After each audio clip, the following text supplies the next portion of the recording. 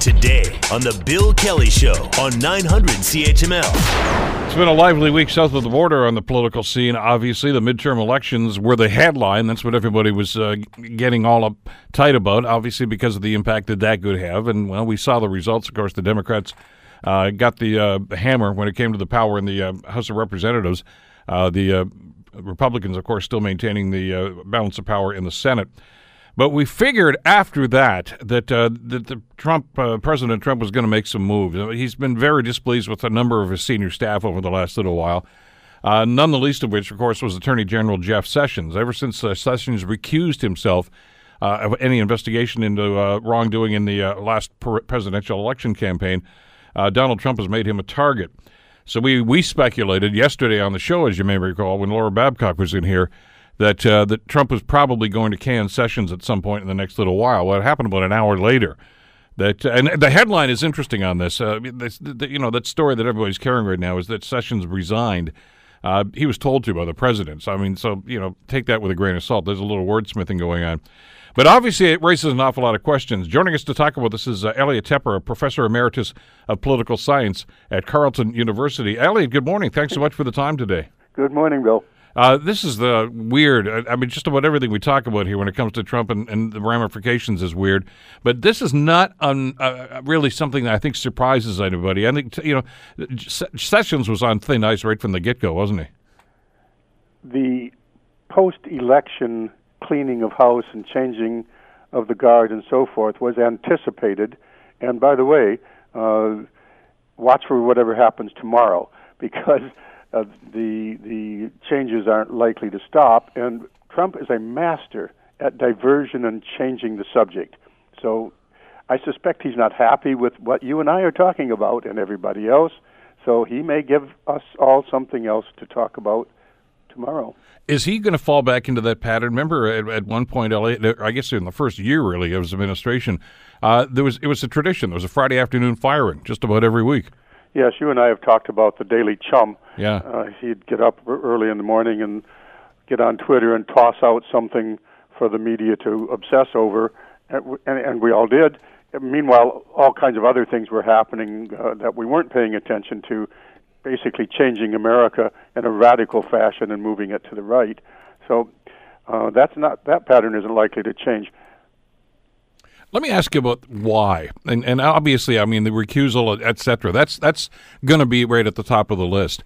But the fact that the Democrats took control of the House, is that what actually motivated? Was that the catalyst for this? The catalyst was the first opportunity, literally the first opportunity he had to make this change after the results were known of the midterm elections. No matter how those elections came out, he would have done exactly what he did. The Mueller investigation is a mortal threat to his presidency, potentially. And it's also offensive to him. He's also concerned that it's going to wander into areas that are embarrassing, to say the least, if not even constitutionally questionable, leading to his possible removal from office. So he would like this shut down. He didn't want the investigation in the first place. He's done everything he can to say that he's cooperating, but not doing much to help out the Mueller people. So the firing is not a surprise. The way it was done is not a surprise. He did it by a tweet. He sent his chief of staff over. It was very insulting. He sent his chief of staff to say, "Clear out your desk. You're leaving right now." And then that letter was typed up. It was noticed on air, by the way. There was no date on that letter, which opened up with, "As you have instructed, I'm now handing in my resignation." He may have had that in his top drawer for a while. But the irregularity of the appointment afterwards shows that we are headed toward potential constitutional troubles. He did not appoint the Deputy Attorney General to be the acting Attorney General. That's Rod Rosenstein, and he would have been in the normal process. He would be the acting until somebody permanent was appointed. Instead, we have now a person that was the chief of staff to Sessions, who's increasingly coming out, nobody knew his name before, as truly a Trump loyalist. I've got a quote here, Bill, that is startling. What's come out in the press a lot is Whitaker's on record as saying, well, this probe has gone too far, and it's going into areas it shouldn't, and it should be wound up. But somebody else dug out a tweet or a quote that he had not long ago saying, advice to the White House lawyers, do not cooperate with the Mueller lynch mob. That, to me, would be a disqualification, something that says you can't be put in charge of overseeing that investigation. Well, and he did an op-ed piece that CNN published, I guess it was some months ago now, and there's one line in there that jumped out at me as well. It said Mueller has come up to the red line in the Russia 2016 election meddling investigation that he is dangerously close to crossing. And a number of law professors have already jumped in on this one, Elliot. I'm sure you've read some of their quotes as well, suggesting that, look, at that means that the head honcho right now is presupposing where that investigation is going to go. And he said, as a result, he should recuse himself. Oh, absolutely. I mean, the quote I just gave you, I think, is even more that underscores it. But the chances of him recusing, he was appointed there specifically because Sessions did recuse himself. He was forced to, by the way. Sessions didn't do this out of noblesse oblige or sense of high honor. He was forced to, once it was discovered his own role, which he had not disclosed in dealing with the Russians, he had no choice but to recuse himself. All of this suggests that we are in for a very bumpy ride because clearly Trump has made a major move to affect the Mueller investigation in very substantial ways, shutting it down, hobbling it, as Whitaker said, we'll just cut off all the money so they can't do anything. Also, this is coming out, and we're learning more. In order for any major action, for example, such as Mueller issuing a subpoena for the President of the United States, has to go through his overseer, that is, in this case, Whitaker. So now Mueller needs permission from somebody who's put there specifically to undercut his investigation.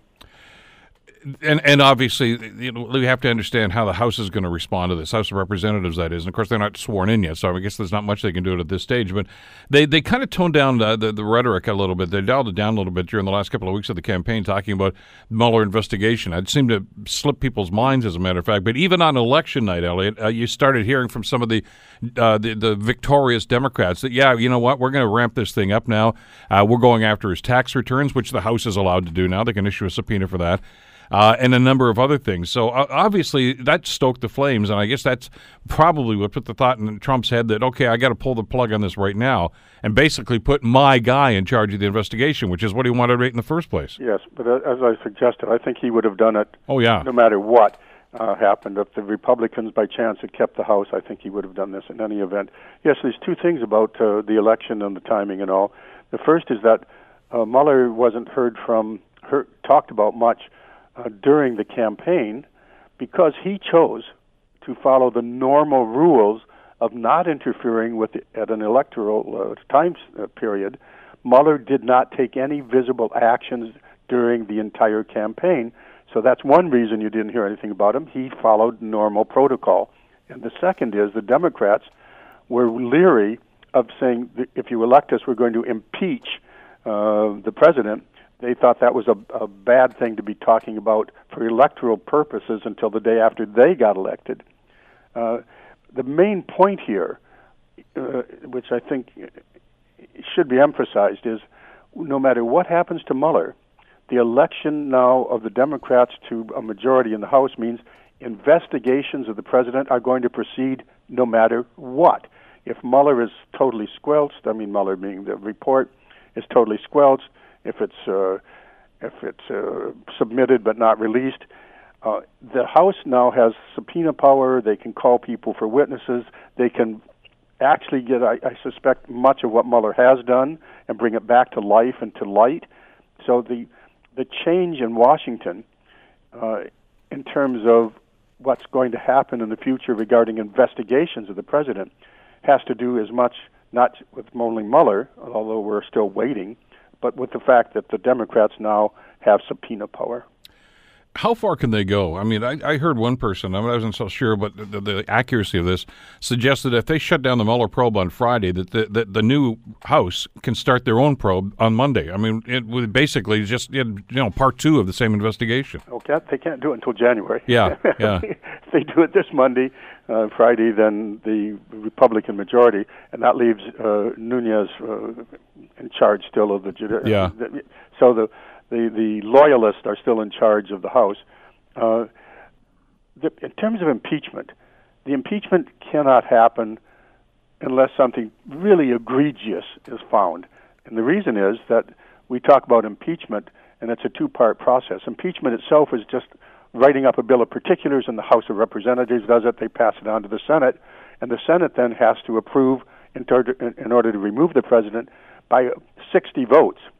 And the Republicans will block any attempt to remove the president unless something so egregious is found that even the Republicans have to give in. And another small nuance here, Bill, is that the Senate, which was not likely to support any impeachment, conviction on the charges drawn up, the impeachment charges, anyway, that Senate has become much more loyalist to Trump because the people in the Senate, in the Republican Party, who might have opposed him, are no longer there, and they're replaced by people who feel they are beholden to Trump and loyal to him. So it's a much more cohesive pro-Trump Senate.